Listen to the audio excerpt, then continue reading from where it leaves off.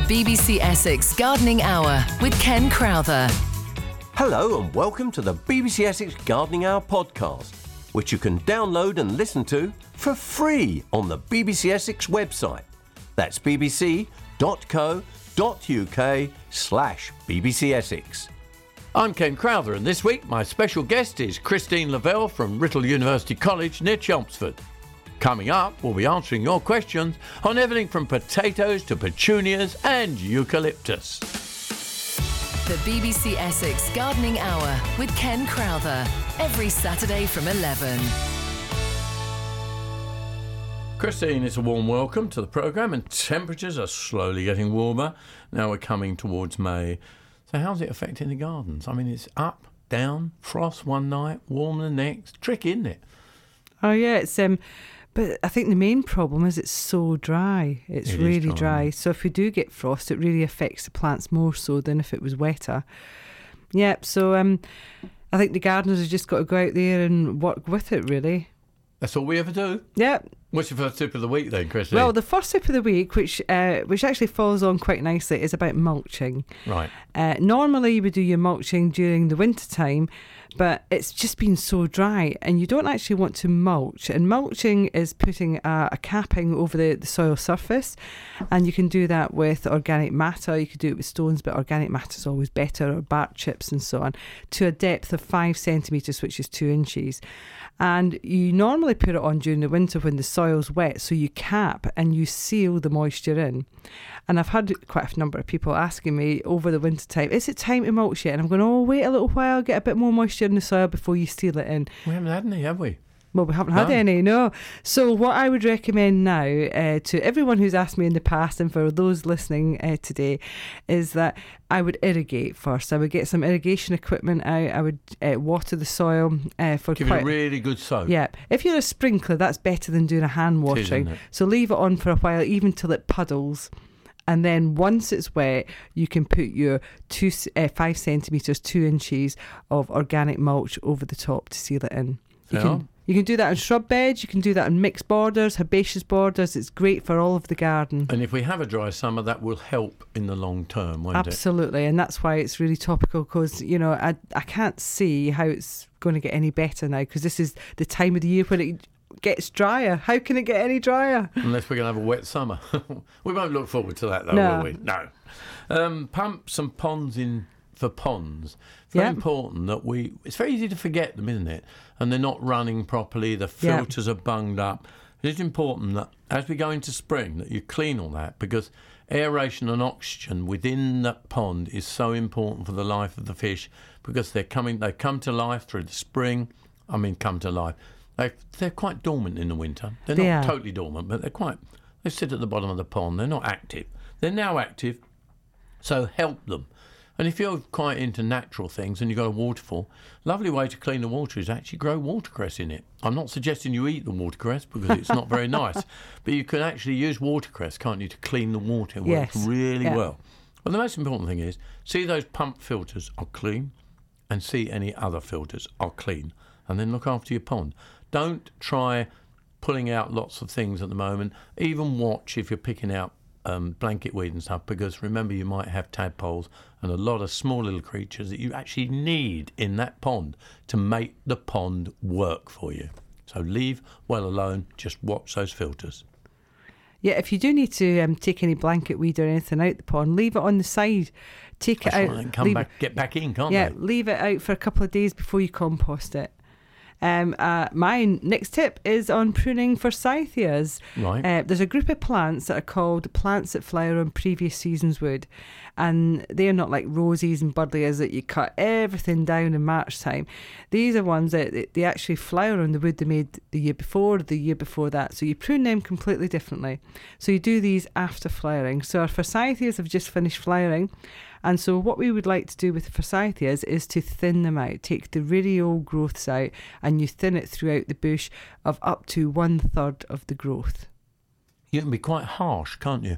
Oh, yeah. I mean, some people prune halfway up a stem where you've got a new stem. I don't like that because you leave a sort of old woody leg at the bottom. Get it down to the bottom. Yeah, you know, a couple of inches from the bottom, or where you can see it swelling out. That's where you get a bud coming from down the bottom. And preferably don't shape the forsythia because you'll lose a lot of blossom that way. People Absolutely. shape it like topiary, but that's not how they're supposed to grow, is it? No, you're meant to make them look quite natural. Occasionally they can get quite big that you've got to tip them, but I'd rather not do it, as you said. And we're talking about those, and then as we move on, we get Weigelias and all those, and as they finish flowering, you can prune those as well, can't you? Yeah, well, just finishing flowering right at the moment with just a few blossoms on it is Ribes sanguineum, the flowering that's another currant. one, isn't So that's it? another one you do in previous seasons would, and then you thin it out.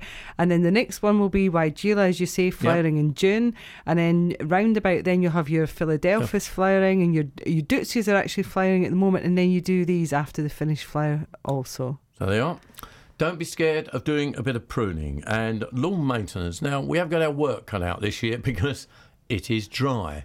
And with lawn maintenance, you can still get away with scarifying, but please, if you're going to scarify for moss, use moss killer first. You will need to water on any of the powder or granular treatments that you're using because there just isn't enough rain out there. So that's really important, that you water it in. If it hasn't rained for a couple of hours or 3 hours, put it on for an hour, a sprinkler, and get that well into the soil, and that will work. When your moss has gone nice and dead, it'll go black, and then you can actually use a scarifier. I wouldn't use it too heavily at this time of the year, purely because the ground is so dry. And then get a good soil-based top dressing. Rub that in with perhaps the back of a rake if you haven't got a true lute. Just rub it into the surface, and then you can overseed, get a good quality seed, and just sprinkle it about. Yeah. It's as easy as that. If we continue to have dried weather, you might be forced to fertilise your lawn with a liquid fertiliser, because that is the better way, isn't it? Yes, it is. And if you put your liquid fertiliser on, make sure you irrigate it before you feed it. Yeah. So look after that lawn, because a green lawn makes the garden, doesn't it? It certainly does. And talking about making the garden and following on from that, Ken, that was a good intro to, this is a really good time of year for lawn establishment. So sowing your seeds, it's really good. I mean, although you can turf all the year round, spring and autumn is an excellent time for turfing, as well as obviously grass seed sowing. So prepare your area, break it down, rake it, tread it, rake it again, and then get a nice level surface, and then sow your seed. Little tip, the birds come down and eat quite a lot of the seed, so we normally put canes through it and then put thread round the canes and that to stop the birds coming on. And it's as easy as that. It's You'll easy need as to that. water it. Well, Not initially, would you? No, well, grass is a funny thing. It won't germinate unless it gets water, so you can just leave it on, and then as soon as it rains, it will germinate. Yeah. But it might get to the stage where it really doesn't rain for that long that you might want to irrigate it to initiate germination. There's not very heavy dews at the moment, are there, at all, either? No. So you might need to just water it in, and once it's going, it'll be fine. Yeah, and just keep watering if it continues to be dry. Yeah. And now, establish a new lawn, maintain the new lawn, look after your ponds, do a bit of pruning. Everything you could want in your garden, we give you tips here on BBC Essex. Ken Crowther, answering your gardening questions. This is BBC Essex. Let's have a look at some of the gardening events taking place across Essex over the next few weeks. And we'll start in Ardleigh. Yes, the Green Island Gardens in Ardleigh in Colchester will be opening for the National Garden Scheme. The two-day event includes a bazaar of local produce and products, with monies from entry admission going to the National Garden Scheme. That's Saturday the 6th and 7th of May, 10 till 5. $6.50 an adult, $2.50 for a child. On the same weekend, there's a flower festival at St Peter St Paul's Church, Black Notley in Essex. 10 till 5, followed by Songs of Praise on the Sunday. Normal service at 10 a.m. on Sunday morning. Anyone wishing to go along, there's refreshments supplied. Yes, that's the 6th and 7th of May. On the 13th of May, at 8:30 till a.m. that is, not in the evening, that's 8:30 a.m. till 12 noon. The Billericay Horticultural Society are holding their plant sale. Takes place in the Reading Rooms, High Street, Billericay. Entry is absolutely free. 19th, 20th and 21st, National Flower Show takes place at Highlands House in Chelmsford. Go on there, lots going on there. 20th of May, Saturday, 10 a.m. till midday, the Matching Charities Farmers Market, Village Hall, fresh produce with local farmers and producers. Jumping through, quick one for June. It's just a reminder that on the 17th of June, that Matching Charity Farmers Market will be on again. So if you have an event, that's an Essex gardening event, for the BBC Essex Gardening Hour, send all the details to me, Ken Crowther, with at least 3 weeks' notice, either by email to ken.crowther@bbc.co.uk, or you can write a note to me, as some do, BBC Essex, P.O. Box 765, Chelmsford, CM2 9XB. Coming up next, myself and Christine will be answering your gardening questions. And we'll start with John in Rayleigh and his grapevine. The BBC Essex Gardening Hour with Ken Crowther, every Saturday from 11. What I've got, Ken, I've got a greenhouse, I've got a grapevine, and it's been there about 12 to 13 years. Mm-hmm. In that 13 years, if I pick 15 bunches of grapes, I've been very lucky. Now, this year, it's grown up and it's just climbed right across the top of the greenhouse, about 8 foot, and it's just loaded up with leaves and what florals you call them, from where the grapes are going to come from. Yeah, they're flowers, basically, yeah. Yeah. Well, I've got plenty of them on there, but it's all covered up with greenery. Do I cut them down or what? I'm a bit worried that you're not getting much grape on it. Do you prune it at all every year? Yeah, I have pruned it back, but last year I never bothered to prune it. This year it's just going to start waving mad. You see, you need to prune it between November and February if it's in a glass house. And all you're trying to do is you're training your main shoot, which you've got across the top of the greenhouse. It's gone there this year. It weren't there the early part of the year. Well, keep it across the top of the greenhouse, and where the side shoots are, you just trim those back, and you can do that even at this time of the year. They'll bleed a bit. Yeah. But you could trim those back to about 2 or 3 leaf joints, and those will be the bits that will produce your grapes in the future. Right. And I think that's what you might have been doing wrong. I'm not being rude, but I think that's what you might be doing wrong. Now, would you cut? I would actually remove some of the leaf around the florets. Oh, absolutely, yeah. I would do that now. And if you've got a really good crop at the moment, you can actually thin your bunches of grapes out to thin them out so that you get a crop again next year. Yeah, right. Because the way it is with the crop on it looks as if I could start my own winery up. That's good. Yeah. We'll be looking forward to a bottle of wine later on. No, you can. And do you feed it? And they're shading out all the rest of me plants in the greenhouse. Yeah, take the leaf off. Yeah. And do you feed it?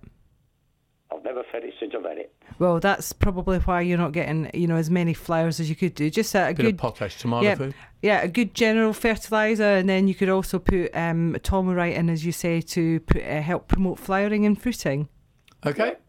Right, okay, thanks a lot. Can you let us know how you get on? We'd love to hear from you, okay, John? Okay then, Ken. Now, Phil has also been listening to us talking about grapevines, but he's got bumps on the leaves of his grapes. I think I know what you've got, Phil, but describe it for us. Oh, morning, Ken. Well, I went out this morning just to look at the vine on the house, and I've picked out 4 leaves, and they're like bumps on the surface, and then white underneath, like a little, grey.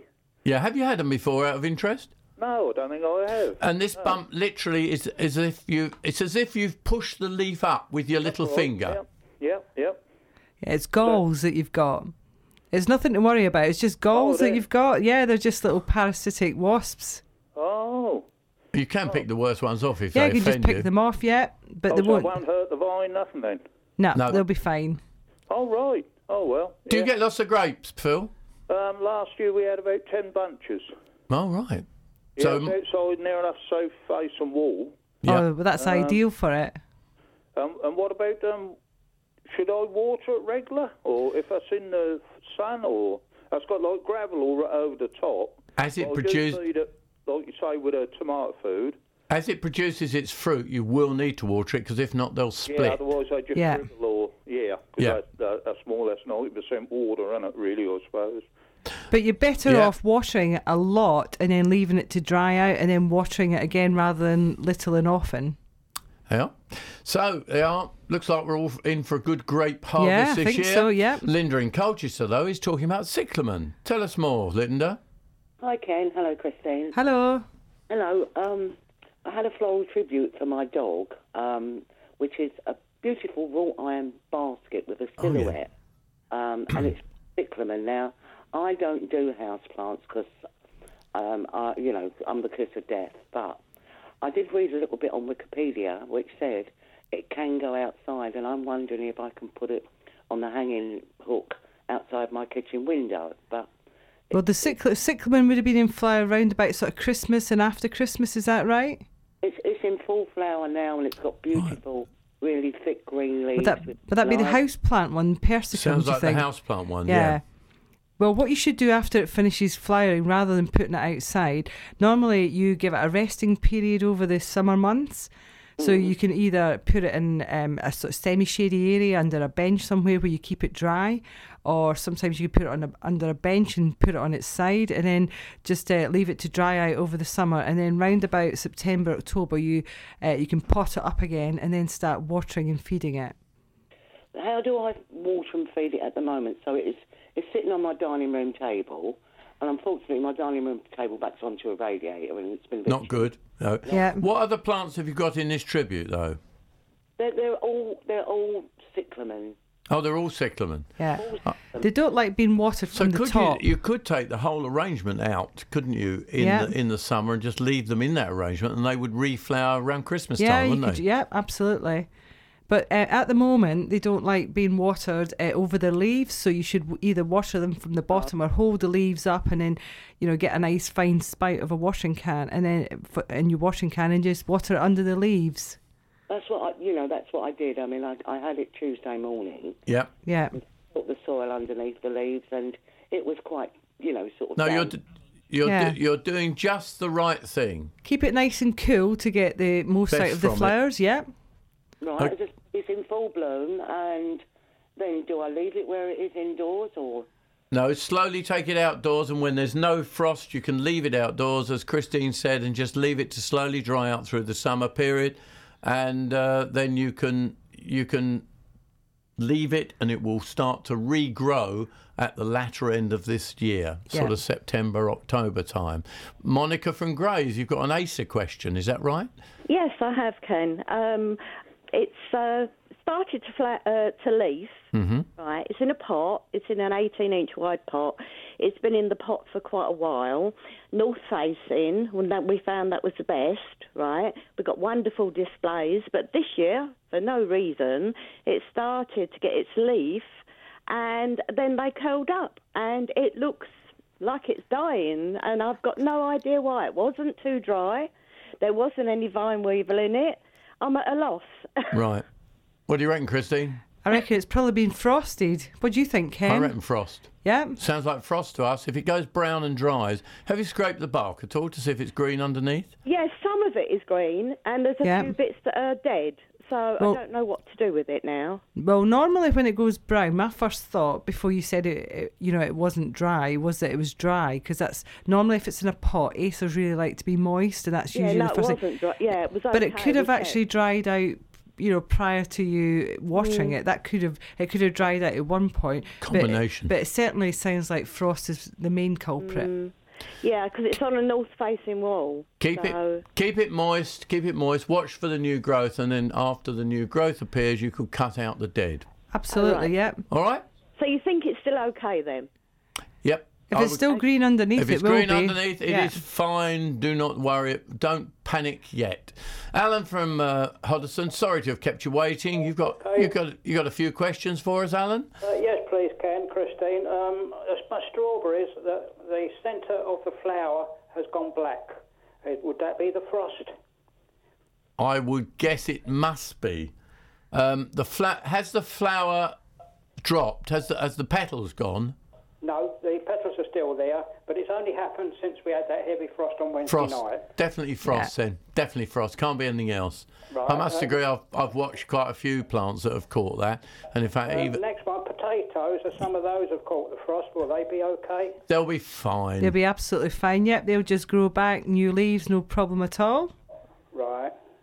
Another one, I've got some horse manure in a bucket full of water. What sort of ratio should I water that onto the plants? Well, we were. Do you know, I was just teaching at Writtle College on Friday about liquid teas, and I told them about my dad who used to get an old pillowcase and put manure in it, and then put it in his water butt, and it used to seep out into there. And it's called liquid tea because it should be diluted down to about the colour of tea. And then one of the students said, "Well, it depends on how strong your tea is," and that's true. But just about an average cup of tea. So when you get it out there, it'll probably be quite dark, and just dilute it down to. Don't do sit. Yeah, it's very dark when I start tipping it out. Yeah. But do filter it a bit. Like the pillowcase, which I hope he didn't try and get the stains out of. But if you actually filter it, because if there's any grass seed or anything like that in it, you'll end up with a problem, and that's why it's worth filtering it. Right. Okay, thanks, Ken. We're going to talk to Mick in Braintree. Hi, Mick. Hello, Ken. What you got on your... Last year was the first time I ever had it on my strawberry plants, these tiny little caterpillars. Uh-huh. And this year, I've kept eye on them, they've looked all right. And then I think yesterday or the day before, I noticed these, burn marks on the leaves. When you cut the leaves off, they're these tiny, just about to see them starting, these little caterpillars. So they're back again this year. Could be a moth, couldn't it, Christine, do you think? Yeah, sometimes you get these leaf mining moths, don't you, that make that sort of mark on the leaf. It'd be worth finding a contact spray that's suitable for using on fruit and veg, and I would just give them a really good spray, but you're going to have to spray it on the undersides of the leaves, Mick. Okay, all right, cheers, Ken. All right, let's go first to Linda in Hadley. Linda, talking... Hello, yes, thanks so much. Lilies. You've been helping me with my canna lily. All right. And you've given me good advice about these. It's the first time I've grown them. And I've got them into largest pots, and they're rooting well, and one's just showing a tiny bit of leaf. Right. When do I start feeding them? Because they are gross feeders, aren't they? Sorry, did you say calla or canna? Canna. Canna. Oh, right. Oh, well, yeah, we've just, I've just had a look at ours in the glass house, and you should start feeding them round about now, because they'll be ready to go plant out at the end of May. So mid-May, you're going to look to put them sort of outside in a cold frame or a cold glass house for a couple of weeks to give them a transitional period before you plant them out. So I'd start giving them a... keep them in pots. Pardon? I'm going to keep them in large pots. Same thing applies, though. Yep. So, I'd make sure that you, if they need potting up, pot them up now into fresh compost. They're in 2 large pots. Yep, and you could start feeding every other week now. From now? Yep, I would do that from now, because we're nearly at the end of April. Well, we are, aren't we? Yeah, so end of April. Absolutely, I'd start giving them a feed every other week from now. Okay, that's sorted those out. And from Braintree, we're talking clematis, aren't we? Hi there, Ken.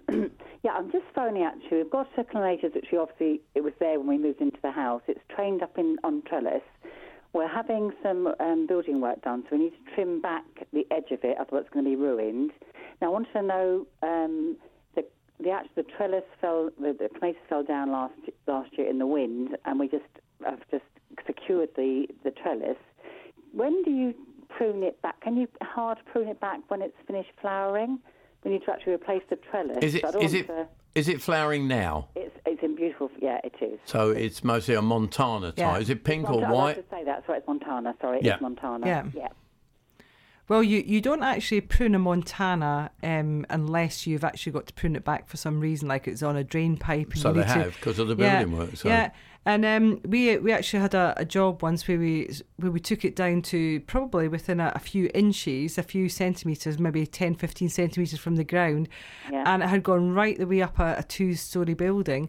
A 2-level building, and it came back beautiful. So if I was going to prune it back, I'd actually rather do it in the springtime rather than wait till after it flowers. The reason for that is that there's more moisture in the ground round about now, and you'll get better regrowth because you're not thinking. Whereas if you wait till after it flowers, it's only going to get drier, and your regrowth won't be as good as if you did it now.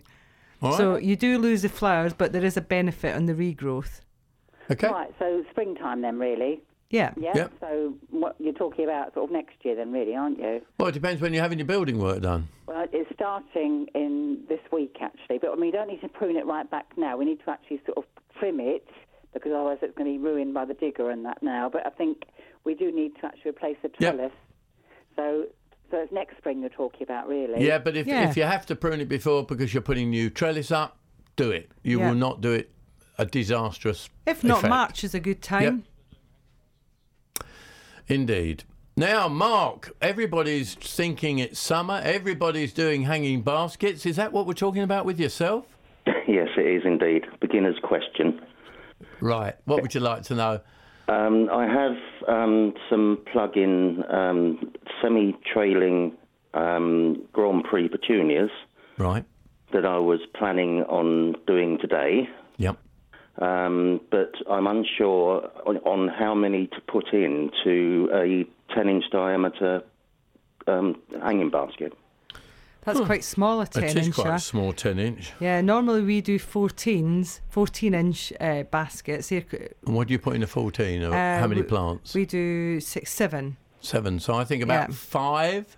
Yeah, okay. Now, my question, Mark, is you're not thinking of planting and leaving it outside, are you? That was going to be another question. So you feel it's the wrong time? It's far too early for petunia. Yeah, I want to tell you another story about my dad. I'm going to get him in here again. And I says, you should phone in, Dad. And he says, well, I don't listen to you anyway because you told me not to put my bedding plants out. This is in Scotland last week. And he did. And he just told me that they're all frosted. So, so you should actually not put them out till round about the end of May. Most years you can maybe get away with putting mid-May, probably 8 years out of 10, but actually I would not. This year's a strange year. Yeah. Be very careful. What you can do is put it out on a sunny day and then bring them back into a garage or something at night to protect it. But you think it would be better if I left it until the end of May? Yeah. Middle to end of May. If you put it out in mid-May and you were going to get a frosty night, you could just bring it in the house overnight and then put it out again. Right. Well, there's about 10 of them, so I can't really bring them all. Yeah. Okay, so that gives me a day off. Yeah. This is one of the... I used to work in a garden centre, and the actual plants used to come in for sale round about sort of the beginning of April, and I used to look at them thinking, well, they can't actually put them out to the end of May. Then people buy them, then they would get frosted, and then they would have to go back and get some more. And actually, probably people are actually better off waiting till about round about the beginning of May to get them if they've got somewhere to store them, like a cold glass house, or pot up their hanging baskets, leave them indoors for a couple of weeks, and then put them out. Hope that's helped Mark and many others who are eager on this bank holiday weekend to get out there and start planting bedding plants. John from Boreham, you're our 10th call today, and you are talking potatoes. Is that right, John? Yes, good morning, Ken and Christine. Yeah, last week, Ken, you recommended that we didn't put the potatoes out and the runner beans. Can I go ahead now this weekend? I was talking about I was saying that the earliest you could put out, but the mids and the lates I would hold off. I still wouldn't put runner beans out. No, absolutely not. No. They're very similar to bedding plants, aren't they, Ken? Yeah. Treat them as a bedding plant. Grow them indoors on a windowsill or somewhere protected, and then you're ahead of the game when you can put them out. Yeah. Okay. Great. I mean, sadly, sadly, if you go to a garden centre, John, you'll see all the different vegetables are there and all the plants. But that's because it's demand, and if people want stuff, they've got to buy it. We go to. Oh, Bill, what have you got on your spuds? Oh, Bill, what you done? Well, my wife's got these special potatoes, and we put them in, they're earlies, and the frost has got them, even though they're special ones. What were they? Do you know? Jacket potatoes. Oh, a jacket potato, special jacket. The biggest problem you've got, Bill, is that, yes, they'll survive. Yes, they'll grow out of it, but they get a stop. Yeah. They'll be stopped. Yeah. And they're checked, as we say. Yeah? Okay. Worth having, when you're growing stuff like that, have a bit of fleece. If you're in early, have a bit of fleece, horticultural fleece, and when you hear a frost, chuck it over the top. All the all the potato farmers that grow early potatoes nowadays, they put polythene over the top just to, raise the soil temperature and keep the frost off by a couple of degrees. Oh. All right. Okay, all right. Thank you very much. Can you let us know how you get on, though, Bill? We want to hear. The BBC Essex Gardening Hour with Ken Crowther. Every Saturday from 11.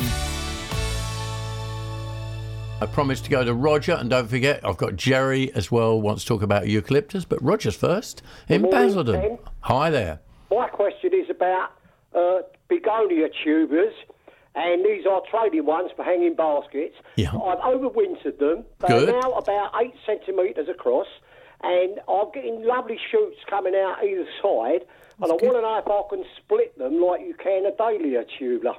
Yeah, you can. Yeah, you can just get a knife and just split them down as long as you've got some shoots on either side. I've not actually put them in the baskets yet, but I will propose to put them in the baskets this weekend because I'm protected by a 40-foot wall all the way down the garden on my hanging baskets. Yeah. Particularly, because of the frost we've had, I was going to just get some old lace curtains and drape them over the baskets for a few days. Or do you reckon that because they're tubers and the shoots are quite long, they'll be safe? No, just because the tuber stems are long doesn't make them safe. They're a very sappy. They're incredible amount of water within the stem of a begonia, and in fact, they're not soggy. They're not like no. They're very firm and hard. I know they are, but if a frost gets on it, I can put them in the baskets, can I? But still protect them. They need protecting. I can't. Of lace curtains. As good as horticultural fleece, do it couple of times. But personally, I would keep them protected for another couple of weeks, wouldn't you, Christine? Yeah, absolutely. Yeah. All right. Okay. Before I just quickly ring off, can I just take the curtains down in the daytime and then? Yes. Yeah. Yes. Hang them back evening, twilight of the evening. Yep, you can indeed. Thank you, Ken. Thank you, Christine. And let's have a picture of them when they're all up and running. Let's do eucalyptuses with Jerry from Silver End. What about your eucalyptus, Jerry? Hello. Hi. Hello. What it is, after a bit of advice, after a tree or shrub of some description that keeps the gnats and the mozzies off the patio area. Now, I went down to a well-known garden centre in Tiptree, and they recommended eucalyptus. I wanted your advice on that, please. Well, it helps, but I don't know that it will stop it. No. It's one of the plants that helps. It's well, like keep them away, sort of. It's not going to kill them or anything like that, but apparently it's a deterrent. Is it a deterrent right? enough, do you think, Christine? I would say not. It won't hold them away completely, will it? No, not at all. I mean, I can't really think off the top of my head any plant that would really do that. They're known to help the situation, but that's all I would. To the garden centre, and they. Yeah, eucalyptus. Also, remember, it's a very large plant. I don't know how big your garden is in Silver End, but it is a very large plant, and you would have to cut it every year on an annual basis to keep it any size that you wanted, Jerry. Yeah, and it takes moisture and food from other plants around, so it's quite competitive with your other plants in the borders. So I'd really carefully consider it for the benefits that it would actually give you. All right, does that help you, Jerry? All right? Yeah, fine. Well, I actually bought it. It's 2 foot high at the moment. Yeah. Keep it as a... Keep it as a large shrub, nothing else. Keep pruning it as a large shrub, and then you could eat. You can't even grow them in pots, but they do outgrow themselves. Coppice them down every few years. Yeah. Susan, hello, Susan from Acton. Hello, good morning. We've got a fig. It's about 2 foot tall. It's been in the ground for a couple of years in a pot. It's got a couple of figs on it, but we've just noticed it's got leaf curl. We're not sure if it's gone through the frost. Do you think we can get it back? Is there anything we could feed it with? What did you say has happened to it? The leaves have gone brown on it and curled up. Leaves have gone brown. I think we're down to frost again. Unless it's very... Because Christine's on dry and I'm on frost, so we're doing a good job here. You said it's in a pot or in the ground? It's in the ground, but in a pot. Could still be dry, couldn't it? Yeah. Combination of dry and frost is doing a lot of harm this year. Right. So give it a good feed? I'd give it a good... No, well, if it hasn't got much leaves, it's water. That's all it needs. Give it a good water, and then you could always feed it after you've watered it. Yeah. And then, as Ken had mentioned earlier, just scrape the bark to see if it's green underneath, and I'm sure it'll shoot back, because we used to get them frosted in Scotland quite often, actually. Right. All right, Susan? So we definitely haven't lost it then. That's good. I would pretty well reckon you haven't. Lovely. Thank you very much. I look forward to coming around having, figs, and I love figs. Pat from Canvey Island, talking black-eyed Sue, is that right? Oh, Oh, yes, please. I've just been bought this lovely plant. I know it's far too cold to put it out yet, but could you tell me a little bit about it? Is it annual? Is it perennial? I just don't know. Is it Thunbergia, isn't it? Yeah, Thunbergia. Yeah. Black-eyed Sue, orangey yellow. Well, there's several, aren't there? There's a yellow and there's an orange, and they got this black eye, and they climb, don't they? They're lovely climbers. In fact, have you grown them yourself from seed, or have you bought them as? It's bought for me. It's a nice plant. It's about 18 inches tall. Yep. Well, I grow it up a tripod. Yeah, we used to sort of like make some wigwams and so on and grow them up there. They don't get too tall, do they, Ken? No, about 3 foot, something like that. Yeah, something like that, yeah. And they are annual, aren't they? Yes, I was just trying to remember. No, they're an annual. Yeah. So they're one of the annuals that you grow for the summer, gives you a nice show, and then, that's it, and you grow it again next year. But the flowers are lovely. The flowers are really pretty. Yeah. And it's called Black Eye Susan because... Fence or something. Could you put it up the fence? Yes, you could, with a bit of mesh or net. Yeah, or you'd have to put some support on the fence for it to grow up. But yeah, of course. Oh, lovely. Okay, then. Oh. Thank you. So when do I plant it out? When it gets much warmer? Yeah, a lot warmer and no sign of frost. That's just what like you're a bedding plant, so you make sure that you put it out sort of mid-May towards the end of May. Right, okay then. Thank you so much. Nice bit of sunshine. Sunshine. Yeah, we won't go there on that one. Guy Mitchell, Black-eyed Sue. Is that right? Yep. Oh, shows my age though, doesn't it? Let's go to Eve from West Essex. Hello, Eve. Ken and Christine. Hello. I don't know if you know about wasps or bees. Depends what you're talking about, whether we know about what you're talking about. Well, I assume it's the dry weather we've been having, but I've noticed recently that lots of I think they might be young bees. I'm not quite sure what they are. But they keep coming onto the bird bath, water. Uh-huh. And I wondered if that was doing anything harmful to them, or whether I can put something where they can feed, if I can get something to put in the water. No, well, they're just like coming taking down. water, aren't they? Yeah, they're just like coming down to drink, actually. And if you make a pond, it's always good to get a few cobbles to create like little areas for them to come down, because they don't like going and swooping down over vast areas, because they'll swoop down and collect the water. So they like to land on something in a quite not a stagnant pool, but where you've got one where it's just a small pool with not many waves or that on it. So a bird table, like you've described, is actually ideal for them. So just keep doing what you're doing. Oh, good. Only they seem to fill themselves up to almost their own weight in water, if you know what I mean. Yeah, they have to take water just the same as every other insects. They're fascinating creatures. All right then. Yeah. Okay, thank you. Keep looking after them, because we do have to. As we go to Angie in Southend. Oh, hello. Hi. Good afternoon. Good morning, Ken. Hi, Angie. Hi, if I may ask you, I've just cleaned out my greenhouse, and there was some moss on the inside as well. Is that going to damage the soil in the greenhouse? Well, do you mean if the moss drops from where you're cleaning it off onto the soil? Yeah. No, I wouldn't have said so. No, you could just dig it in. That'd be fine. Yeah? Yeah. Won't hurt. And can I be cheeky and ask about something else? Of course you can. Go for it. Goji berries, yeah.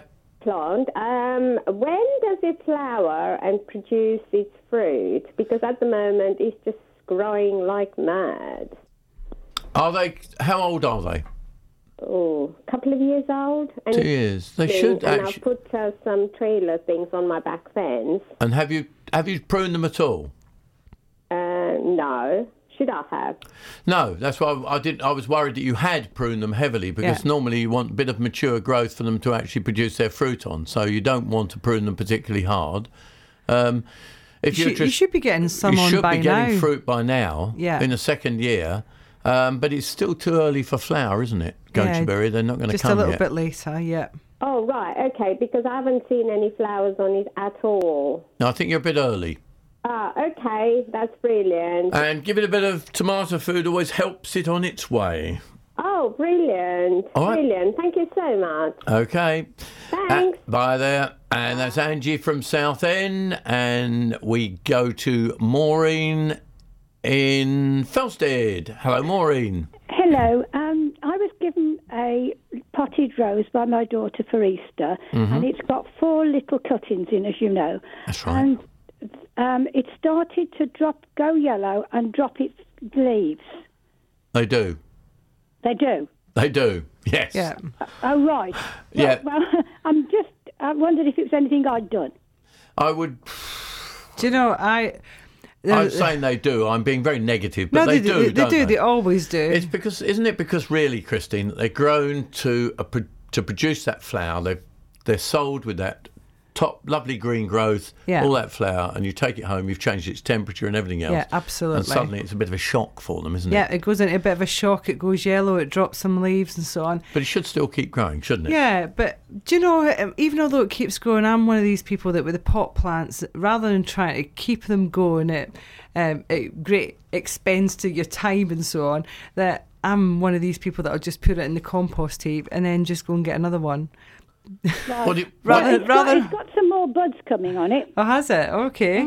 Well, if it's got some more buds and you want to keep it going and it's dropped some leaves, it'll adjust to the temperature that you're in now and it will grow some more leaves. So I'd give it a good feed. Just get a house plant feed or just a general. What I've done. Yeah.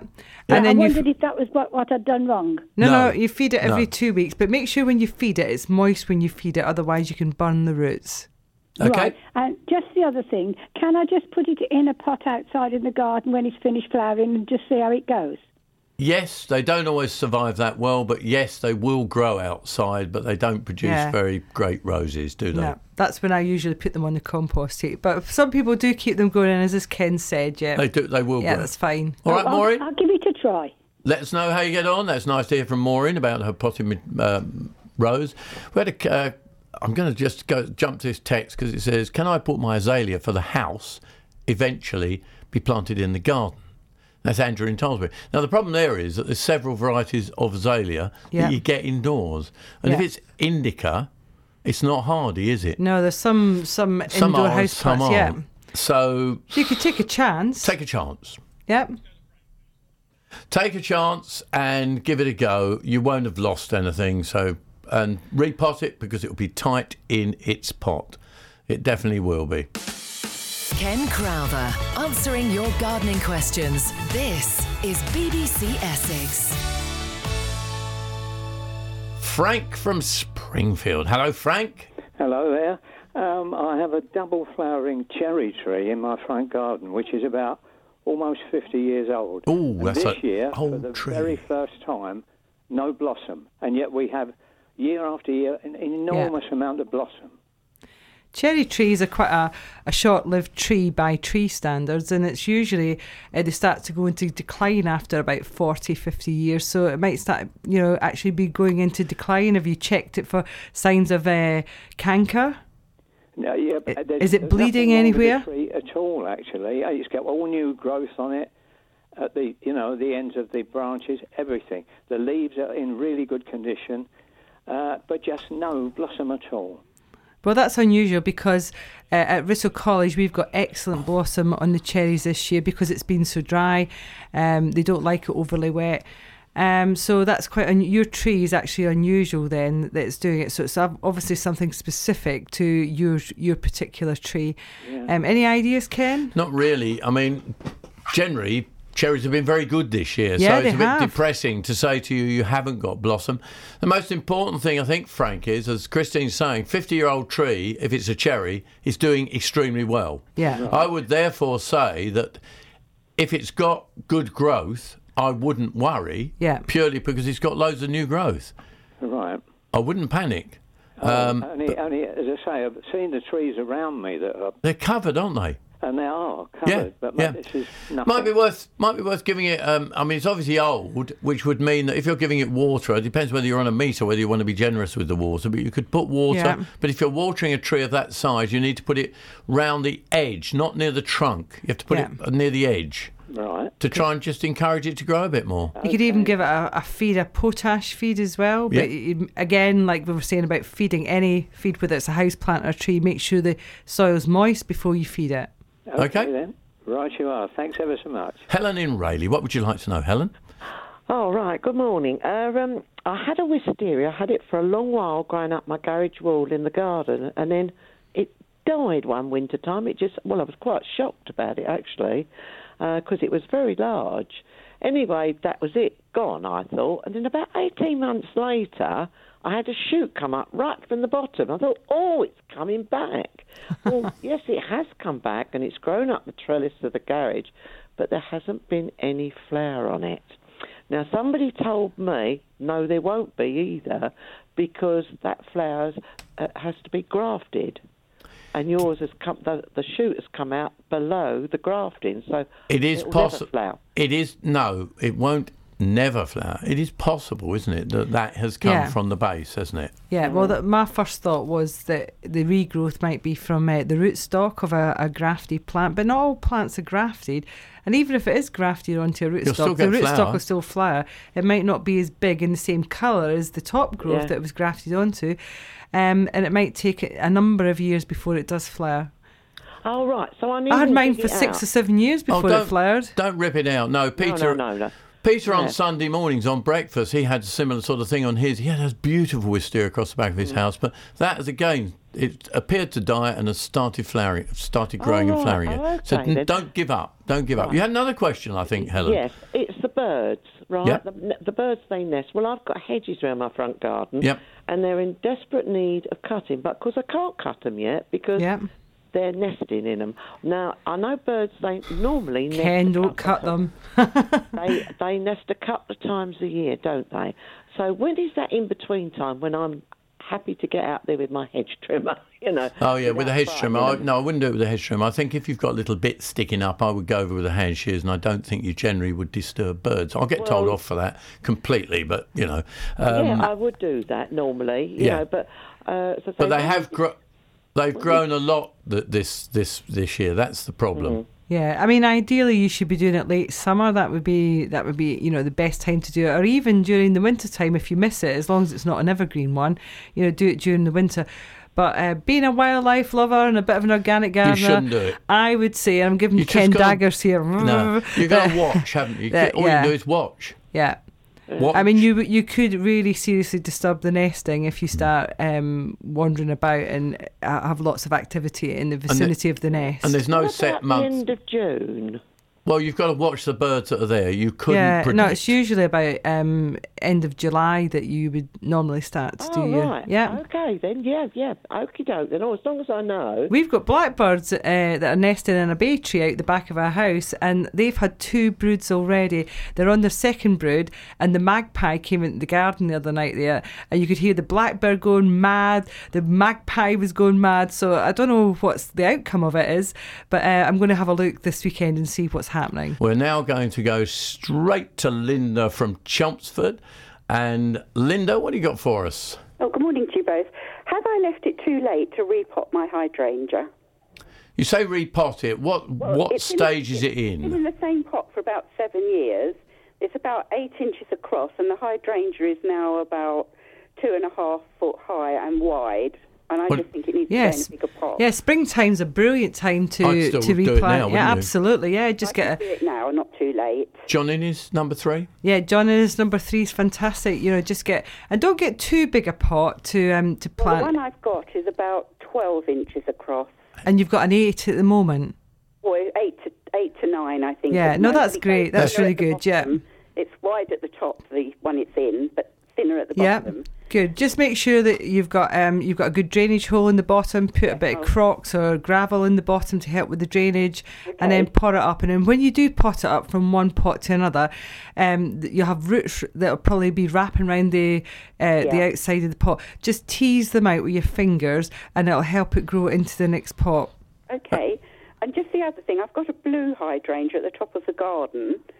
And each year the flowers get a bit paler. Yep. What do I need to dig in to make it keep them blue? Liquid feed of acid feed. You can go and buy sequestered iron, something like that, and that'll sort it out for you. Excellent. Thank you very much. Just while we're on those plants, we got asked by Jackie in Onga, hydrangea, this came in on a text, got caught by frost this week, only on the top. Shall I remove the frosted tips or leave it alone? I'd leave well alone, wouldn't you? We might get another frost. Yeah, I'd just leave it.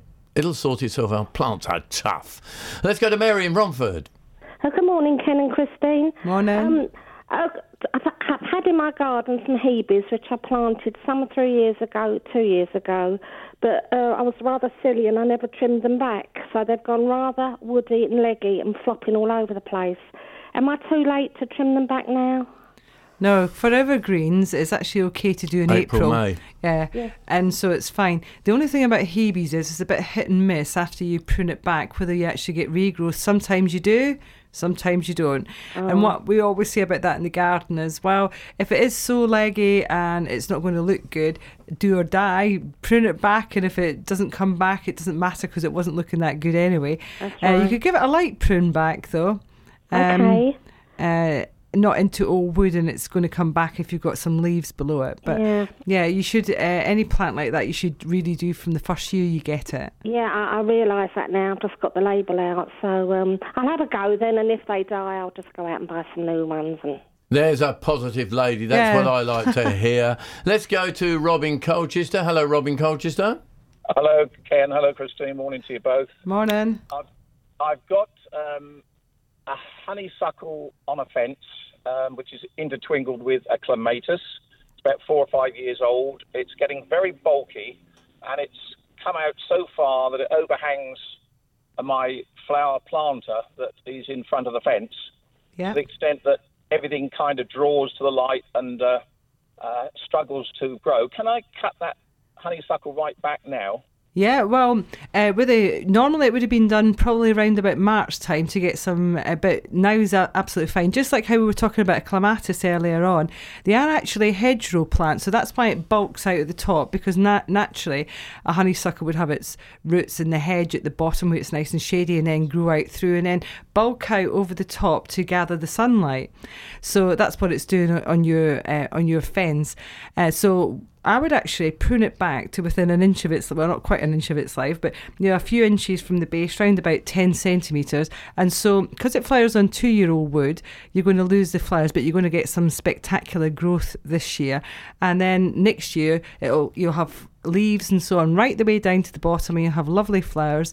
And so that's, what I would recommend. I've done it myself, so it'll be absolutely fine to do that. But if you do prune it, make sure that you give it a really good water to help with the regrowth. And keep that water going if we stay dry like it is.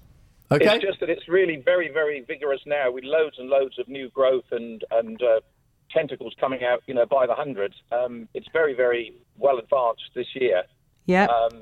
So I'll be cutting new growth back. That's all right. I was thinking of using a hedge trimmer on it, and just cutting it back to nearer to the fence. Well, we never recommend hedge trimmers because we're gardeners, but hedge trimmers are for hedges. But if you cut it right back, but take it hard back, go through it with secateurs and just peel it away, and you'll be able to see the stems a lot easier if you use secateurs and just peel it away. You start one side and just peel it back. What, and waste all the flowers that are on the clematis this year? Yeah. If you want to sort it out, yes. Yeah. Right. Okay. Thank you. All right. That's Rob sorted with his clematis and honeysuckle. Con in South Mids asked when she can cut back her winter flowering honeysuckle. It's the white one. It smells really beautiful. I think she means the shrub one. Do you? I think so, yeah. You could prune that now, couldn't you? Straight after flowering. Yeah, and just thin it out like we were talking about for cythias earlier on. Ken and I were discussing that. So thin it out and only take up to a third of the growth out. Okay, let's go to Graham from Braintree. Caller number 24. The best thing to kill ivy. Why are you trying to kill ivy, Graham? Because that is one of the hates I just can't stand ivy. That's in my son's garden. He hasn't long bought a house. And his shed is absolutely covered with it. It has. And the shrubs and the trees round the garden have got ivy coming through the fence and spreading across the garden. No, if it's coming through the fence, you definitely want to stop it at the fence, don't you, Christine? Yeah. Oh, yeah. It's really difficult to kill ivy though, because it's got such a glossy leaf that if you actually put some herbicide on it, it doesn't take it up, it just runs off the leaf. So we've just taken a whole load of ivy out of a woodland garden at Writtle College, and we didn't use chemical on it. We got a digger in to scrape it off the surface for big areas. I bet it'll come back. Yeah, I bet you will. Yeah, you always leave a bit of the root on, and for the other areas, it was actually dug out. So that's probably the most effective method, is to actually manually take it out. And then if it re-rises, then use something like glyphosate on it and just paint it onto the leaves. Yeah? Yeah, you could bruise it first. Bruise the leaves first because they're too glossy otherwise. But dig the worst out. Right. Yes, All I right? do understand that. I've been in farming, I have. Oh, right, okay. I know what it's like. Yeah. But that's coming through the fence and that. It's a pain in the neck. Yes, stop it off at the fence and then dig it out, the worst of it, and then we can go from there. But anyway, I've got a letter here. Nice name of a house, Serendipity. This is from Phyllis Richardson. She sent in a lovely picture, hasn't she, of an Indian beechie, which is catalpa. And what she wants to know is, it's lifting some of the paving stones. Can she lift them and then cut the roots off? Well, it's a bit dodgy if you do that. It's a narrow garden. You can see it's a narrow garden, can't you, Christine? What would you do with it? Well, we were actually discussing this earlier, and we said that we would coppice it back, and so that we would really hard. Yeah, really, really hard. You can actually take it back beyond where you've got leaves at the moment, and then it'll re-sprout. But not till next winter. I wouldn't do it now. I would do it round about next March time. Yeah, that's one. We had a plant, didn't we, which didn't look great, did it? But that came from somebody I can't... Who's it from? Mrs. Kane, I think, and that came from Highwoods.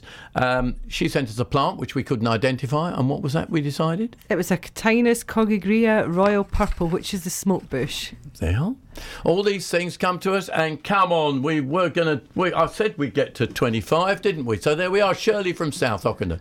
Quickly answer your call, hopefully. Shirley. Good morning to you both.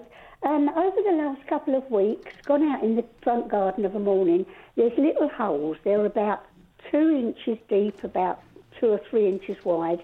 The grass is there. It's not as though they're moles. Is it foxes or something? There's about 20 holes at the moment. Could be badgers. Have you got badgers round about looking? I don't think so. Because badgers can take up the, how big the grass. Were those? Remind us quickly how big those holes were. They're about 2 inches deep and probably 2 to 3 inches across.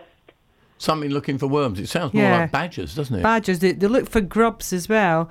Lawn grubs and so on. They look for worms. So it could be foxes as well. Do foxes go for grubs much? They do. They like worms, actually. Worms are one of their favourite. But I would say it would more likely be badgers. Yeah. Is there anything I can put down to stop it? They're a protected species, really, so not really. You've got to be very careful. You might try things like pepper dust and things like that, which will be harmless to animals, and that's about all you can do. Go to a good garden centre and get their advice on which products you could use. I think what they maybe try to do is, the other thing is form a latrine. Yeah. Poo. Yeah, if you see any poo about it, it's probably going to be badger poo. They are. The BBC Essex Gardening Hour. This is BBC Essex. Thanks very much for listening to the BBC Essex Gardening Hour podcast. And if you missed any of the gardening advice, tips and events, you can download this programme and take it with you wherever you go. Just visit the BBC Essex website, bbc.co.uk/BBC Essex. The BBC Essex Gardening Hour with Ken Crowther. Every Saturday from 11.